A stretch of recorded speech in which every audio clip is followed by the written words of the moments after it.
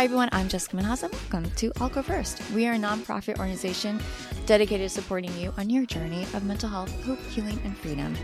In this episode, we want you to please be advised that we will be talking about potentially triggering topics like child abuse, sex abuse, and incest. If you do not feel comfortable, please stop listening.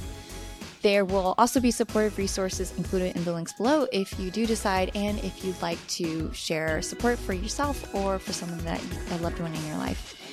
This conversation is super special to me. I am joined by my childhood friend, literally childhood friend from middle school, Michelle Ross. We have known each other literally since we were 12. She traveled all the way from Ohio to our studios in New York City while pregnant with twins because she wanted to share her very, very personal journey through childhood abuse, incest, how she overcame all of that, and what making meaning of her story has meant for her, and now what giving back to the world looks like. It's an amazing conversation. It's really inspirational. Again, we do talk about some really triggering subjects, so check in with yourself and decide if you're ready for that. I think it's an amazing conversation, and I'm really, really excited to hear what you think about it.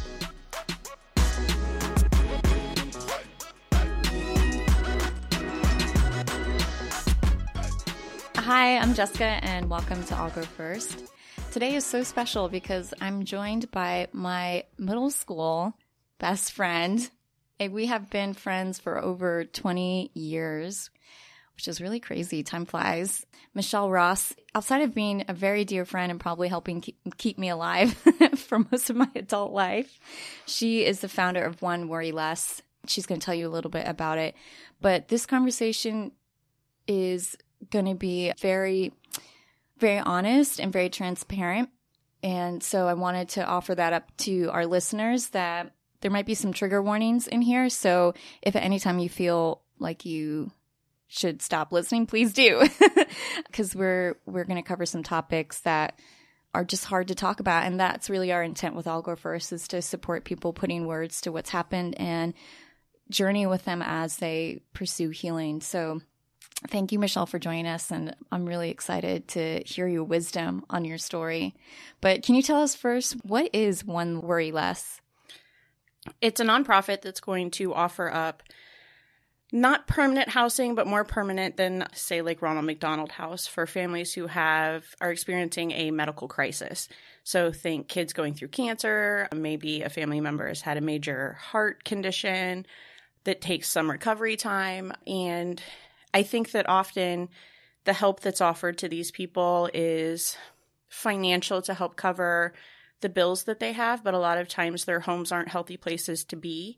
So I want to offer renovated homes that are healthy homes, that operate with upgraded HVAC and just a better place for somebody who may be immunocompromised or what have you to be, and for them to stay and be able to focus on getting better. I think that's like a really big problem when we talk about coming out of those hard circumstances. Really, it's housing. Mm-hmm. Ultimately, when we talk about young people who have unfortunately been sexually exploited and who are under the age of 18, ultimately, a lot of what drives young people into that outside of trauma is the lack of housing. And so it really becomes an issue of them trying to survive. And so I think housing, it's amazing that you're focused on housing. You are also a surrogate mom. You are sitting across from me right now, pregnant with twins. This is going to be is this your fifth surrogacy? It's fourth surrogacy, and it'll be fifth and sixth babies. And it will oh my goodness gracious. Oh my gosh, that is so much. When you talk about surrogacy, I love your approach on it. Why do you do surrogacy? When you're trying to give into something or into someone, there's always kind of a receiver and a giver, and somebody is always kind of sacrificing something. And it probably sounds funny for me to say that I don't feel like that's the case when I'm walking around waddling with twins. But in surrogacy, everybody comes out feeling like they gained something.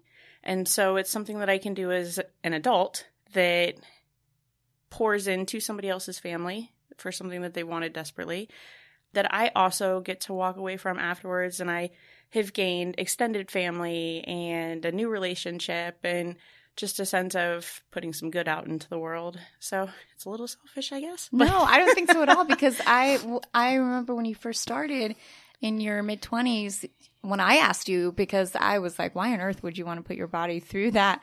And you said, this is, what greater gift can I give to somebody than family? Mm-hmm. And I loved that approach. So let's start from the beginning. Do you remember when we met in middle school? We would have been 11. Yeah. I don't remember that. Do you remember anything? I just know that we were in my favorite teacher's class is where we met, Miss Yusubo. Oh, Miss Yusubo. Oh my gosh, Miss Yusubo. And we got sat at the same table. Oh, she and I are still in touch. Yeah. She's so special to me. That is, yes, shout out to Miss Yusubo. I can't wait for her to hear this. I just want to dive right into your story because I think it's so powerful. What was your life like outside of school? I don't think that I knew so much at that time, but it was already in complete turmoil. I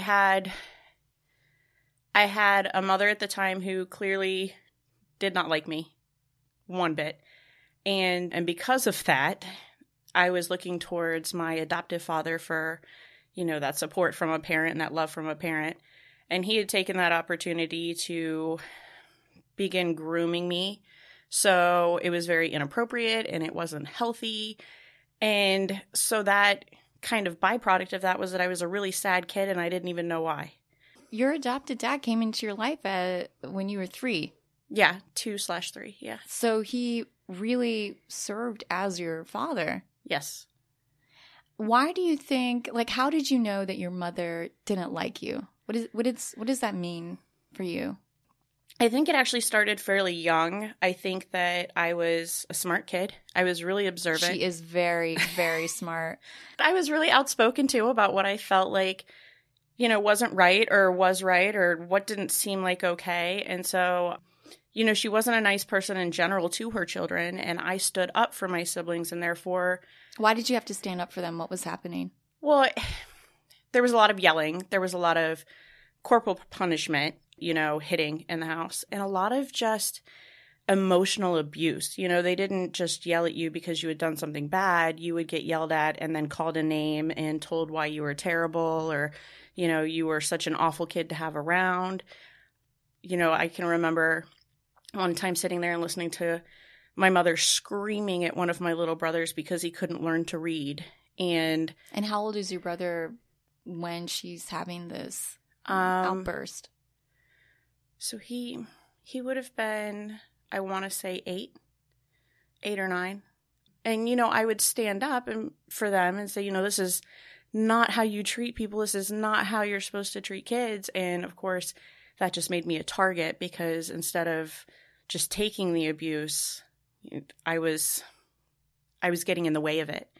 And so she was just twice as mean to me and would call me names. I mean, I was probably 10 or 11 and she would call me a slut, and I'm like, because I would hug friends, or she would just find anything that she could to make me feel less than. And I think that more than her words towards me, I was more invested in what she was doing to my siblings. I was unhappy and sad, and I was also guilty because I felt like I couldn't protect, the little people that I wanted to protect. I couldn't make it stop for them. And you were 11 at this time, wanting to protect your younger siblings.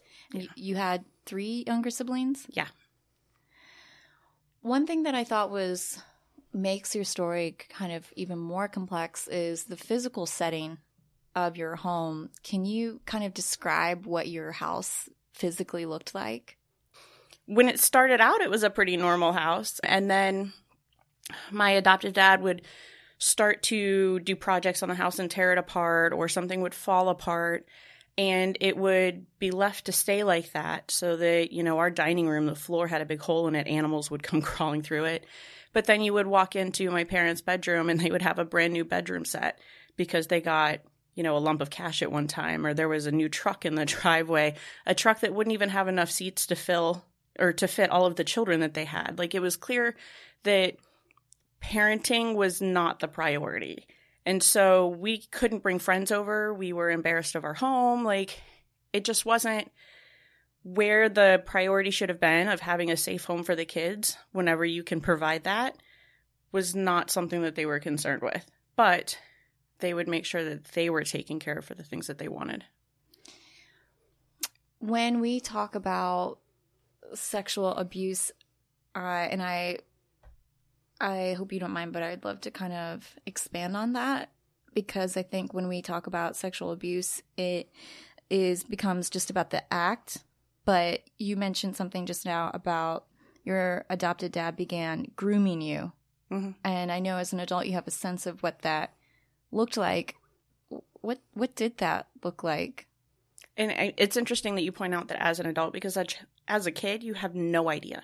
So I think that there's a point when you get older where you suddenly come to a realization where, like, what you thought was abuse that was this big, smaller, was actually way, way bigger, because it usually starts ahead. And so for me, my adoptive dad would talk to me about inappropriate things. He would talk to me like I was one of his buddies, or even like I was his wife. Like, he would discuss sex. He would talk about other women being hot. And, here I am at this point, I would have been closer to like 9 or 10 is when that part of it started. And so what he did was make conversations like that normal for him and I, and then try to make that a source of pride for me. He'd say, oh, other parents can't talk to each other like we can, to make me feel like that was special instead of wrong. And so, as an adult, to look back on that and be like, how sick do you have to be to also get a kick out of, or to have the forethought to know that if you're doing something wrong, you also need to make this child feel like it's a good thing so that they don't call any attention to it. And so that's how that began.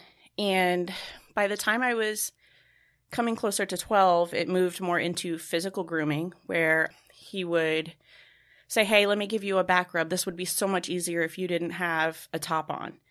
Okay, I've given you a back rub. You should give me one with baby oil. Physical touching that didn't send up the red flags, because nobody tells you when you're doing stranger danger in school, nobody tells you about that. They don't say, your dad's going to tell you that he's just trying to make your back feel better, but what he's actually doing is wholly inappropriate. Yeah, that's interesting you bring that up too, because statistically, when we talk about any sort of sexual assault, that usually it's somebody it's not somebody that's a stranger. And what I hear you saying is that conversation wasn't at the time, at least, being extended in those educational settings where they're talking about good touch, bad touch. There wasn't even the conversation on the table about what if this is a loved one, a caretaker, or a family member. And also, what if it's not a traditional bad touch? Like, right. When you talk to children about whether it's okay, you talk about body parts that are underneath their underwear. Well, that hadn't started yet, but as an adult, I can look back and tell you that was absolutely when it started. As far as him getting me comfortable with having my clothes off around him in his bed, as a 12-year-old, and having me comfortable with putting my hands on him in a way that should be reserved for marriage or boyfriend and girlfriend, or like a partner, just him making things comfortable in my head that should never have been comfortable. And there's no teacher in the world that would have ever mentioned that possibility. They always just talk about if somebody touches you where you go to the bathroom, but that's not where it begins. Yeah, this is from an adult that you look up to be caring for you. Mm-hmm. How could you tell the difference? Right. And at this point, the relationship with my mother had deteriorated even further. I think that she knew that something was up, and she resented me instead of doing anything about him. And so, he fed off of that. He took advantage of that. The more that I could not talk to my mother, or I could not go to her for anything, the more he said, well, you can always come to me. Let me take you. Right. He would take me to biker rallies and let me dress up in cut off short shorts and tight shirts at 11 and 12 years old and encourage it. And, definitely treating me like I was a girlfriend, which is just crazy. It is crazy. It's so crazy. I remember when we started becoming friends, I think, that I just felt like there was this unsaid thing between us where we got each other. I was going through my own type of abuse at my house, and I just knew that I could talk to you or not talk to you, and you got it. You totally, you understood without me having to explain myself. Tortured souls. I also remember we would figure out how for you to spend the night at my house, and I just remember being so scared of your house and also not having the words for it, but just feeling like this is a place that's really dangerous. Mm-hmm. Yeah, I'm sure that there was a vibe to it too. And plus, you could walk in the door and you could see that it wasn't being kept up well. But also, I think that you could tell that happiness didn't live there. You know, when family refers to us as children, they always say, you know, we didn't know what was wrong. We just knew that you kids were never happy. And I think that that's a huge sign in children. They may not know how to put into words what's happening. They may not even know that what's happening is bad or wrong. Because for me, I thought that it was, like I said, a source of pride. But then I would go to school and cry. Or I would do anything I could to go stay somewhere else. So I feel like a big thing to look out for in these kids is, why are you sad all the time? Even though you're telling me everything's okay. Because something is wrong. Something is going on. And a kid's not going to, an abuser uses fear to keep you from reaching out. So a kid is not going to go and tell somebody something because they think that if I tell, then it gets worse. What was your experience with that? You said earlier that you had a sense that this was wrong, even though you didn't have the words for it, even as you were growing up with your mom, that you were really a target for her. And then as the incest and sexual abuse started escalating in middle school, what was your experience talking to adults about it? I didn't reach out in middle school at all because I was told consistently over and over and over again, if you make a call, because this would usually happen when there was beatings happening, you were getting hit, and you would say, I'm going to call Child Protective Services, and they would say, go ahead, if you get taken away from me, you're going to get put somewhere that's going to be so much worse than here. You think you have it so bad. But I did try to reach out as a freshman in high school when it had escalated to sexual assault, like instead of inappropriateness. And it was actually after I had tried to tell my mom. She had done nothing about it, but I went to a teacher, and the teacher let me talk to him about it. He let me get comfortable. And then when I started skipping school pretty often, all of this stuff going on, and you're getting older and you have the ability to run away, I did as much as I could. When I wasn't coming to class, he got angry with me. And so 2 months after I had disclosed to him, instead of like a mandated reporter should, which is disclose right away, he waited until he was mad at me for not coming to class, and then he did it. And he didn't do it the way he reported. Right, but not to Protective Services. They didn't even bring a social worker in. They brought my mother into a parent-teacher conference. Wow. And then I remember sitting there and that teacher having his arms crossed. And, there's no love or comfort in this room. There's no, it's going to be okay. And he says, well, she told me that her father raped her. Now, technically true, but at 13, you don't know that the legal definition of rape can include multiple ways of being violated. And so all I knew in my head was, he's mad at me. There's nobody here that's going to help me. My mother's here, and so this is all going to get worse because I'm going to go home and get the crap beaten out of me. And I have to go home with her because they didn't bring in anybody that was there to tell me, you don't have to go home. We're going to take care of this. Yeah, I remember when I finally kind of told on my grandfather, because I also had a sense that this something's not right.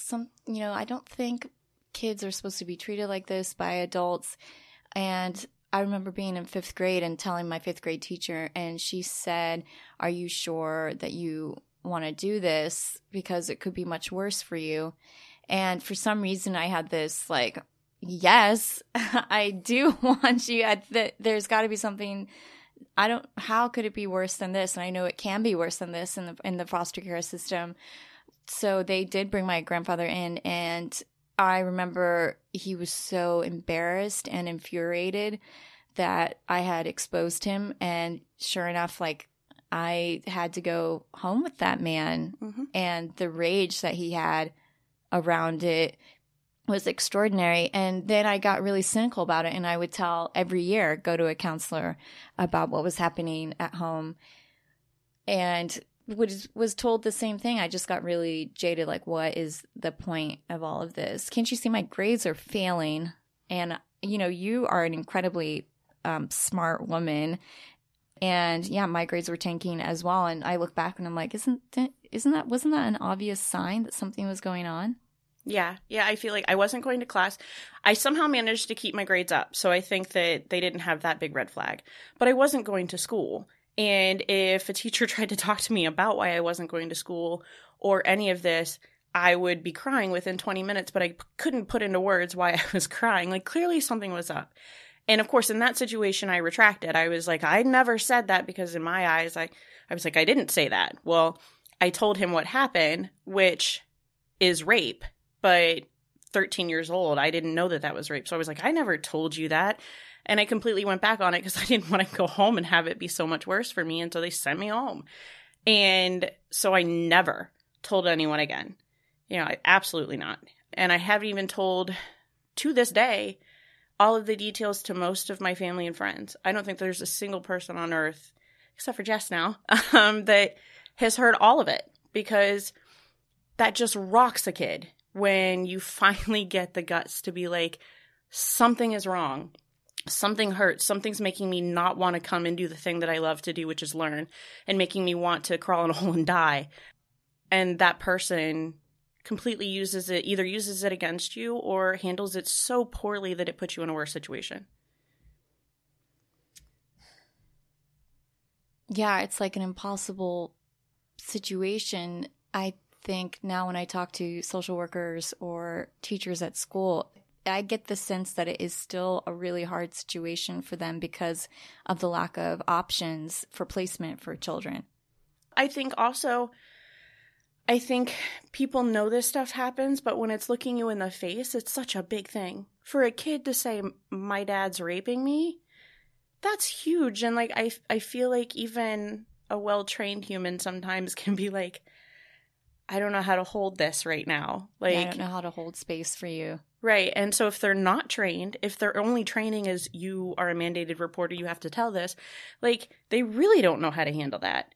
And so I think that their instinct is going to go towards, let me make sure this is true. And for some reason in their head, the way to do that is to bring in the abuser or the enabler to the abuse and ask. Like, you're going to be terrified to right. say anything. Suddenly you're being confronted and you have no ally right. with you. And at that point, I had told my mother about it, and the reaction to that was god awful. And so not only was I sitting here trying to deal with that situation as a kid with the teacher that was clearly like spitefully reporting, but it was with the woman who had been telling me that it happened because it was my fault this whole time. So she's almost feeling like you, as like this young kid, her daughter at like 9, 10, 11, 12, and these years that the sexual and emotional abuse began, that you're like the mistress.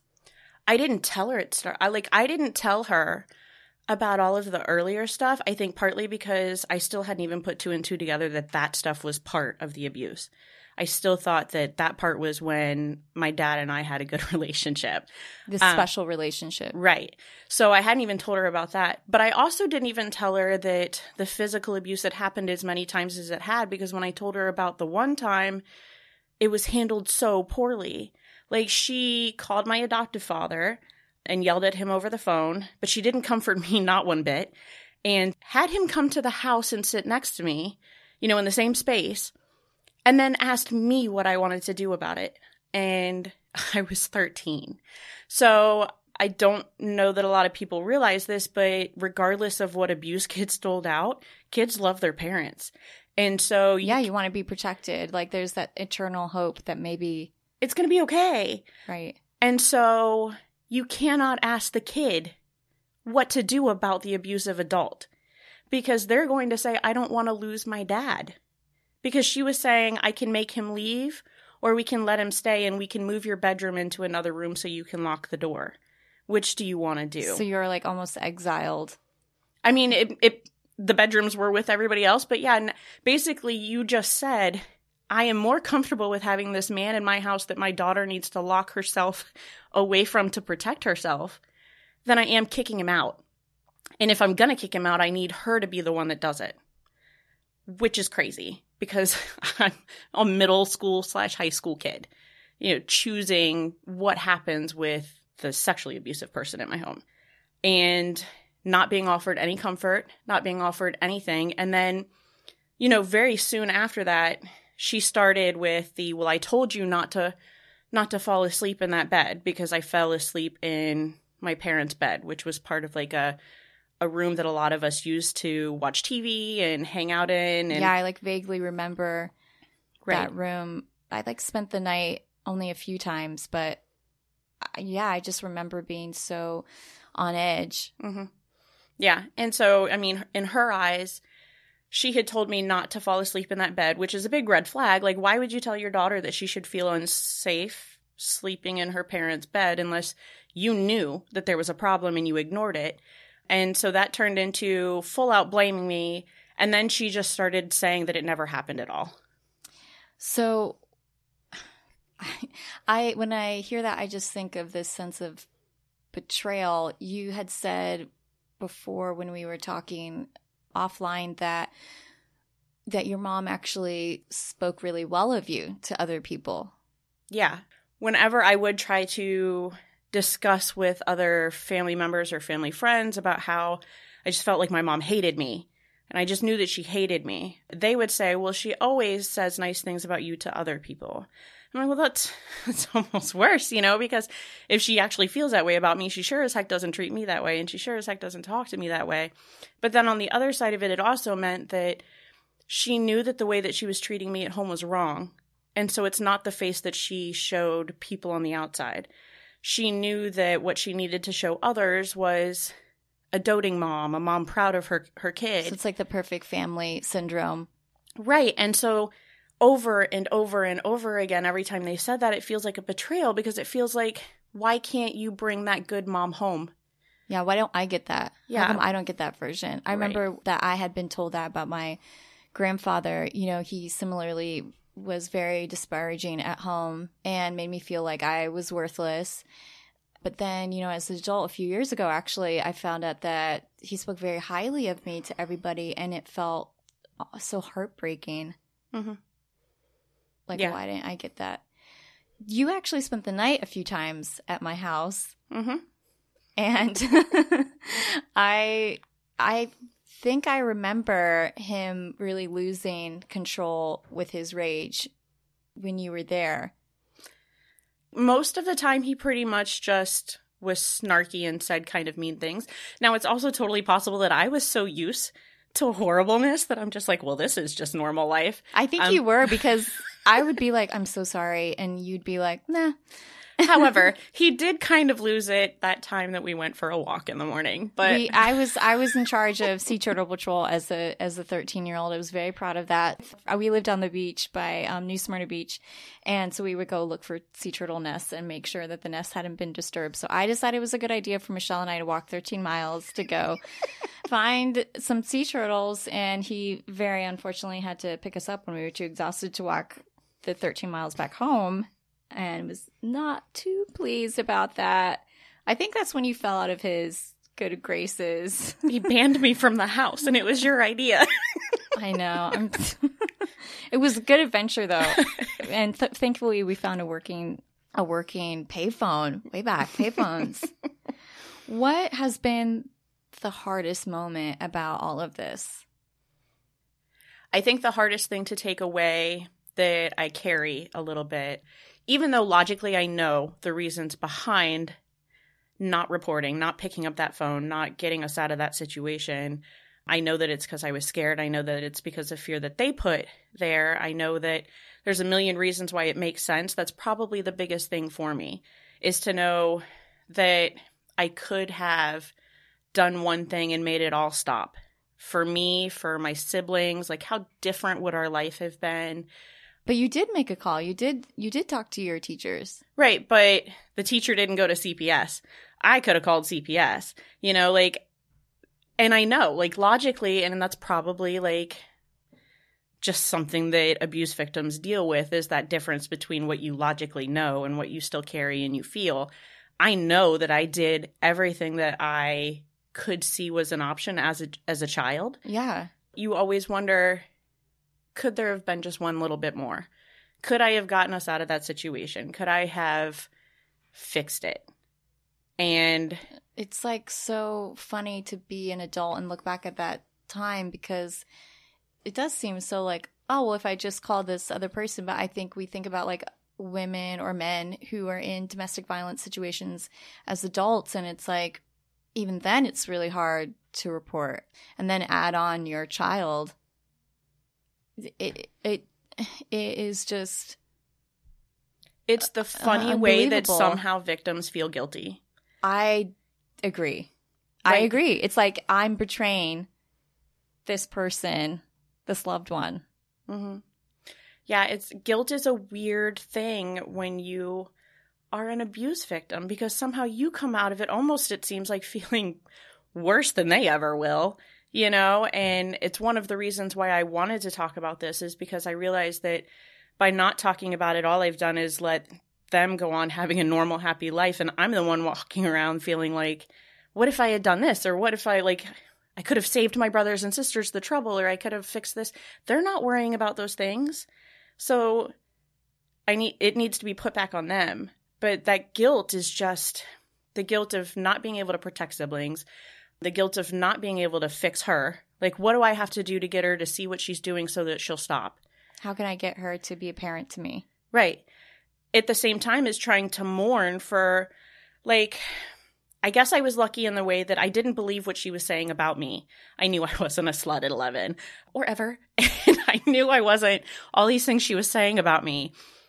But I was so sad for the little girl that didn't have a mom, that was losing her mom over and over, because I was a kid and you get hope. And so she would be nice to me for like 20 minutes and I would be like, I might have a mom.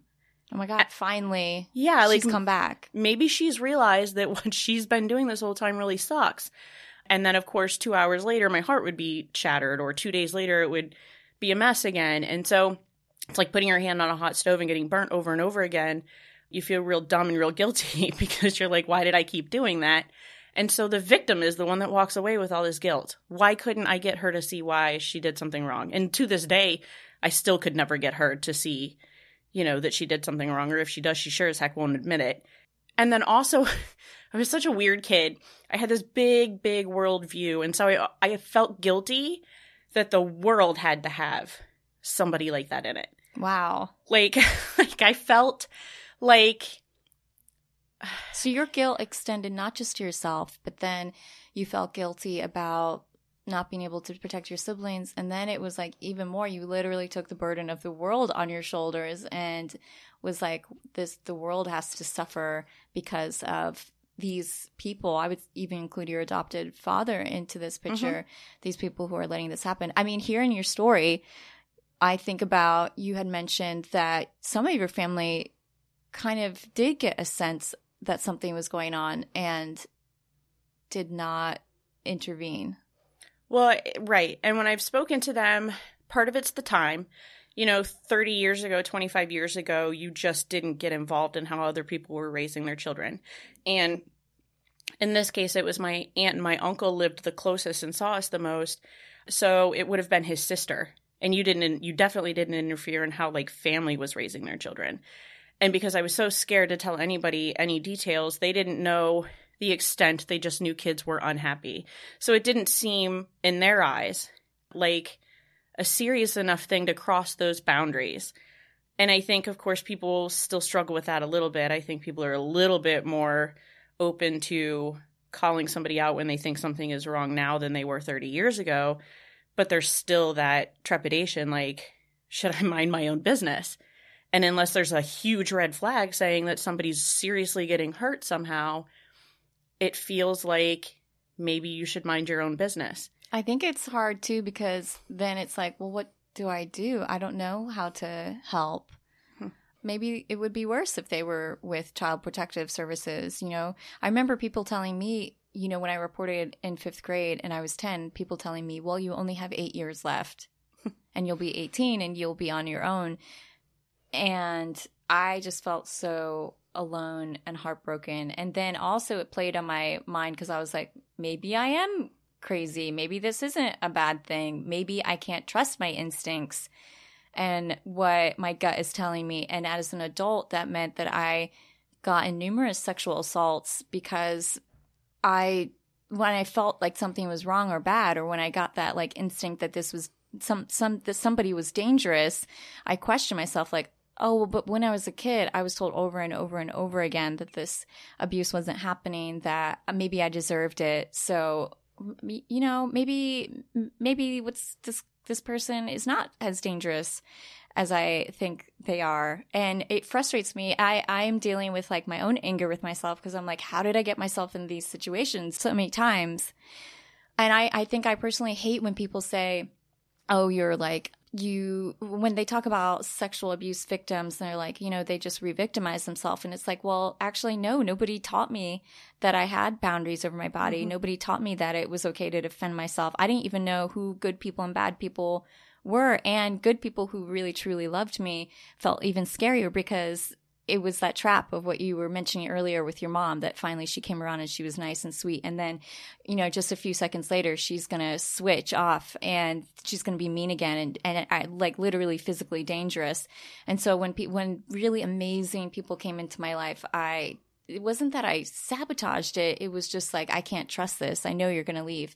And even now being married with my husband, I remember when I first got married, anytime he came home from work, I would immediately think to myself, like, oh my God, you're back. Like, I can't believe this. You came back.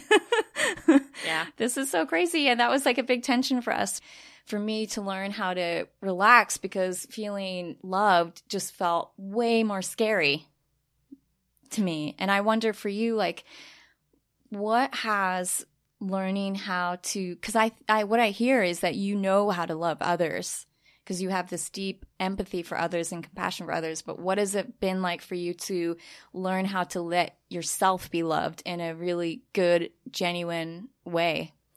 I think the big thing to point out there is the genuine and healthy way, because I kind of almost had the opposite reaction where I wasn't scared to be loved. I just had a very screwed up like vision of what love looked like. I thought that it was what my adoptive father had showed me. And so I got into, sexual situations with people that I was just clinging to because I thought maybe they loved me. People didn't have to show me a whole lot before I was like, well, maybe you'll love me. And my mom doesn't love me. And the person who supposedly loves me hurt me and is gone now. So maybe you're going to love me. And so I let people get away with way more when it came to how they treated me or what I accepted, like way more than I should have. And I feel like I don't think that I learned how to love myself and respect myself enough to make that not okay until I realized how big the abuse was, because I still hadn't. When did you realize how big the abuse was? I started to take foster care classes. I was drawn to being a foster parent, and I knew that it was something that I wanted to do. In my eyes, I think that I wanted to be the person for kids that I never got. I wanted to be the safe place. And so I started taking my classes, and we were going through one of the days, the list of things that happen to these kids that they get taken out of homes for. And as we were going down that list, we started discussing the more severe things that kids will get taken away for, and the chances for parents to reunify are pretty much non-existent. And I started checking off boxes, all of the boxes. And so that was kind of the catalyst where it was like driving into a brick wall. And so I started taking the brick wall down brick by brick and thinking, well, wait, was this okay? Yeah. Because all the way up until that time, I had kind of felt like being unaffected might be the way to cope. And so I just didn't think about it. And I didn't question. And nobody had told me that the things that had happened earlier in the process, were bad. And so it wasn't until I sat down and really started questioning, would I let this happen to my daughter? Wow. That I was like, holy crap. Hell no. you know? And so that means that it shouldn't have been done to me. Wow. And so that was when, you know, I really started to break apart. So what is love? Because that sure as heck wasn't it. And I think that that's something that, you know, people that have been involved with sexual trauma, especially incest, need to know is that that is not what love looks like. And if you carry with yourself that that's what it's supposed to look like, you are forever going to get hurt. I think that takes so much strength, though, to like change. Like, how have you had that strength? Because it's like, for myself personally, like, it has been so hard because when I see like what love looks like, I don't even know how to like jump the bridge to get there, because it just feels so, it feels like hope is a weapon. Mm-hmm. I think for me, the hugest driving force for me to make something different is that I wanted to make it different. You know, like I don't think that I knew how to navigate to that place of I'm worth this and I shouldn't be treated this way. But I knew that I didn't want to continue that cycle, and that if I let people in my life that were the same as I had in my life, then the cycle was absolutely going to repeat. I didn't want to be a miserable person that made everybody else miserable. And then I also just felt, I think that I was so determined that I wanted to make my life something. I wanted to make it something that put good into the world, that tipped the scales back a little bit. Yeah. Like, sorry about my parents. Like, can I be good enough to like fill that hole and maybe even overfill it, you know, with some good in the world? And I was so determined to have that positive effect that I was hell-bent on figuring out how I could be a person strong enough to do that. And part of that was, you know, having the right kind of love in my life. You know, if you are not a positive person, if you are not supporting me, I don't care what relation you are to me. Blood is not thicker than water. Like, I don't care. I want to take us back to, on that point, you've talked to me a lot about boundaries and reframing family members, because there's so much weight put to the terms like mom, father, dad, you know, even like stepdad, you know, in my case, my grandfather or my mom or my dad. There's so much that goes into that word. And I want to take us back to a moment that you mentioned to me at a family reunion where they were sharing pictures and your adopted dad came up in a picture. Mm-hmm. Yeah, because I have not shared the details of this with family. I haven't told anybody really. I have mentioned in passing every once in a while that there was every kind of abuse in my house because I just didn't want to put a name and a word on it, because then it's real. If you tell somebody I got raped by my dad or my adoptive father, I should clarify, my dad's an amazing person, my biological dad. You found your dad later in life. Yeah, my bio dad, like I found him when I was in my 20s. We actually started really kind of connecting, and he's amazing. But my adoptive father, you know, saying that out loud makes it real. So I hadn't told anybody any kind of like serious details. So a family member, you know, was going through these pictures, and she picked up one that was of me standing next to this person, to my adoptive dad, and said, "Oh, look at how sexy he is with his 80s mustache," or whatever. Made you nauseous. And I just got so sick to my stomach. And so just like, because I know she doesn't know, you know, I know that she never, gosh, she's the sweetest person on earth. She never would have said something like that. In fact, those pictures most likely never would have gotten pulled out of the box. But just that retention of, even once you feel like you've gotten over something, those opportunities for hurt to creep up in life if you haven't been able to share your story. And that goes back to the only person that I'm protecting by not talking is the abuser. The only person that gets to walk around and have the normal life and not have to get sick to their stomach at a family reunion is the person who did the damage. And so as far as reframing their positions, the way that I kind of got myself out of that cycle of hope and hurt and hope and hurt and hope and hurt was I had to sit myself down and realize that having a biological link to me does not earn you the right to call yourself my father or my mother. Wow. And if you have not performed that job, if you've never acted like a mom to me, you've never protected me, you've never given me affection, you've never, I mean, it goes so much farther than just not being an affectionate person, but if you've never done the very basics of being a parent, you're fired. You don't get to keep the position. And what I then had to do is realize that they hadn't done that the whole time. And that means that they didn't have that position the whole time. In the first place. Right. And so instead of having to carry around this loss for a mother or loss for an adoptive father, now I could just say, well, they were just people. They were people I had to live in a house with that were really terrible people.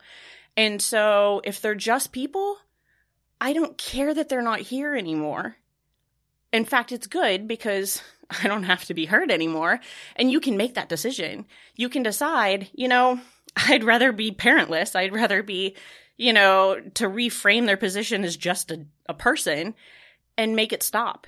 I can say, you don't get to use the fact that you gave birth to me as an excuse to keep me around so you can keep kicking me all through life. And like kind of showing you off, it sounds like. Well, yeah. In this weird way of like, we have this perfect family.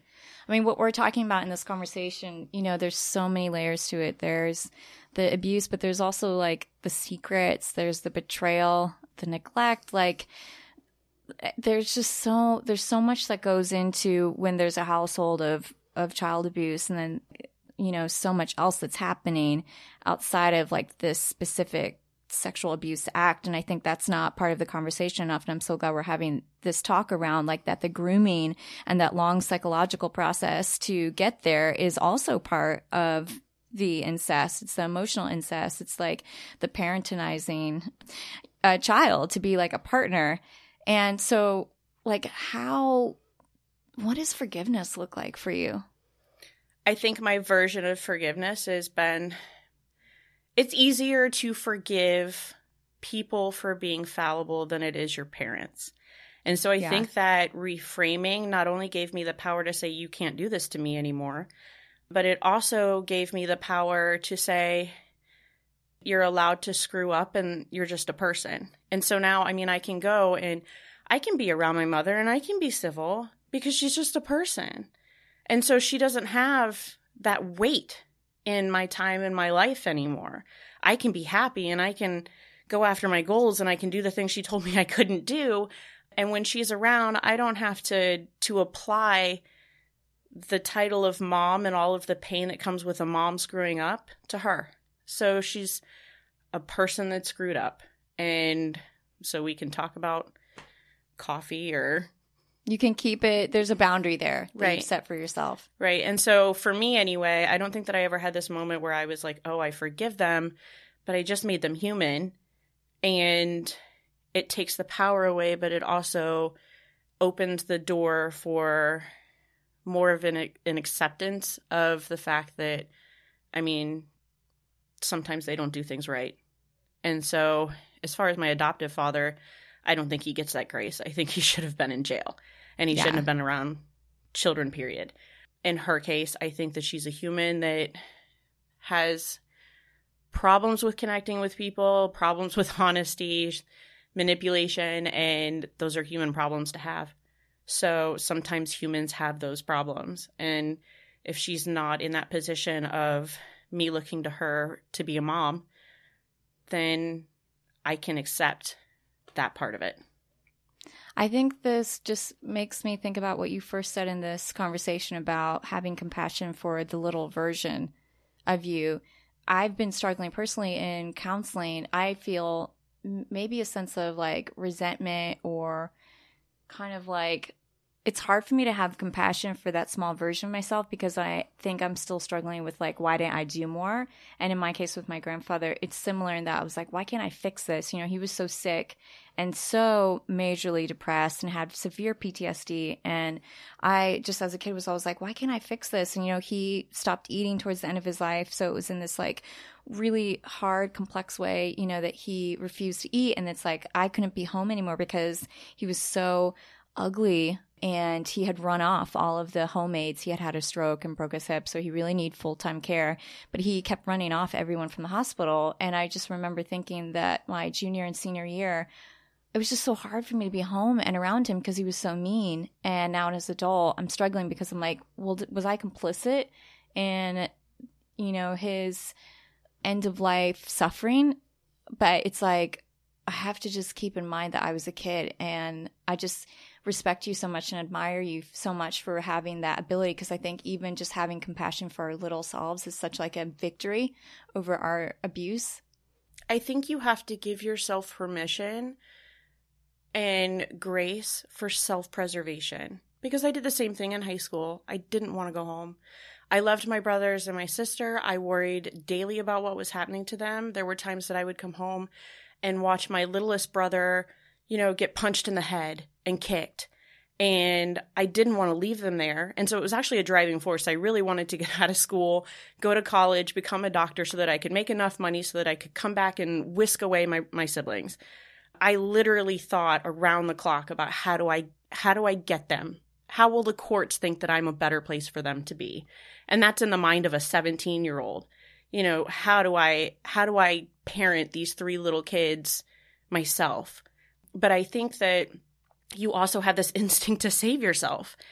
And when home is a scary place, when it's a place that makes you feel terrible, when it's a place that makes you want to kill yourself, self-preservation says find somewhere else to go.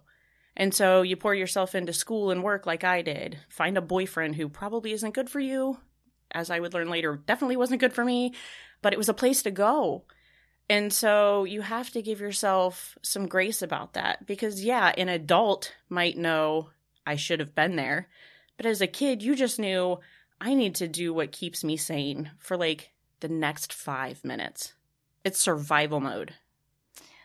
I love that there's so much redemption in your story, that you're so focused on providing that home for young people who might be going through a similar situation or who are vulnerable to a similar situation. I love your big heart for one worry less and building that safe place that, you didn't have.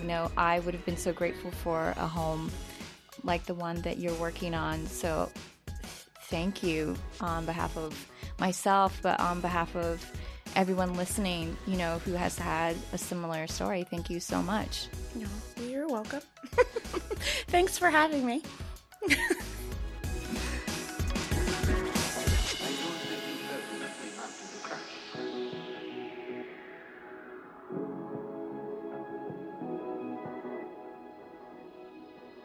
I'm Jessica Minhas, and thanks for joining us on I'll Go First.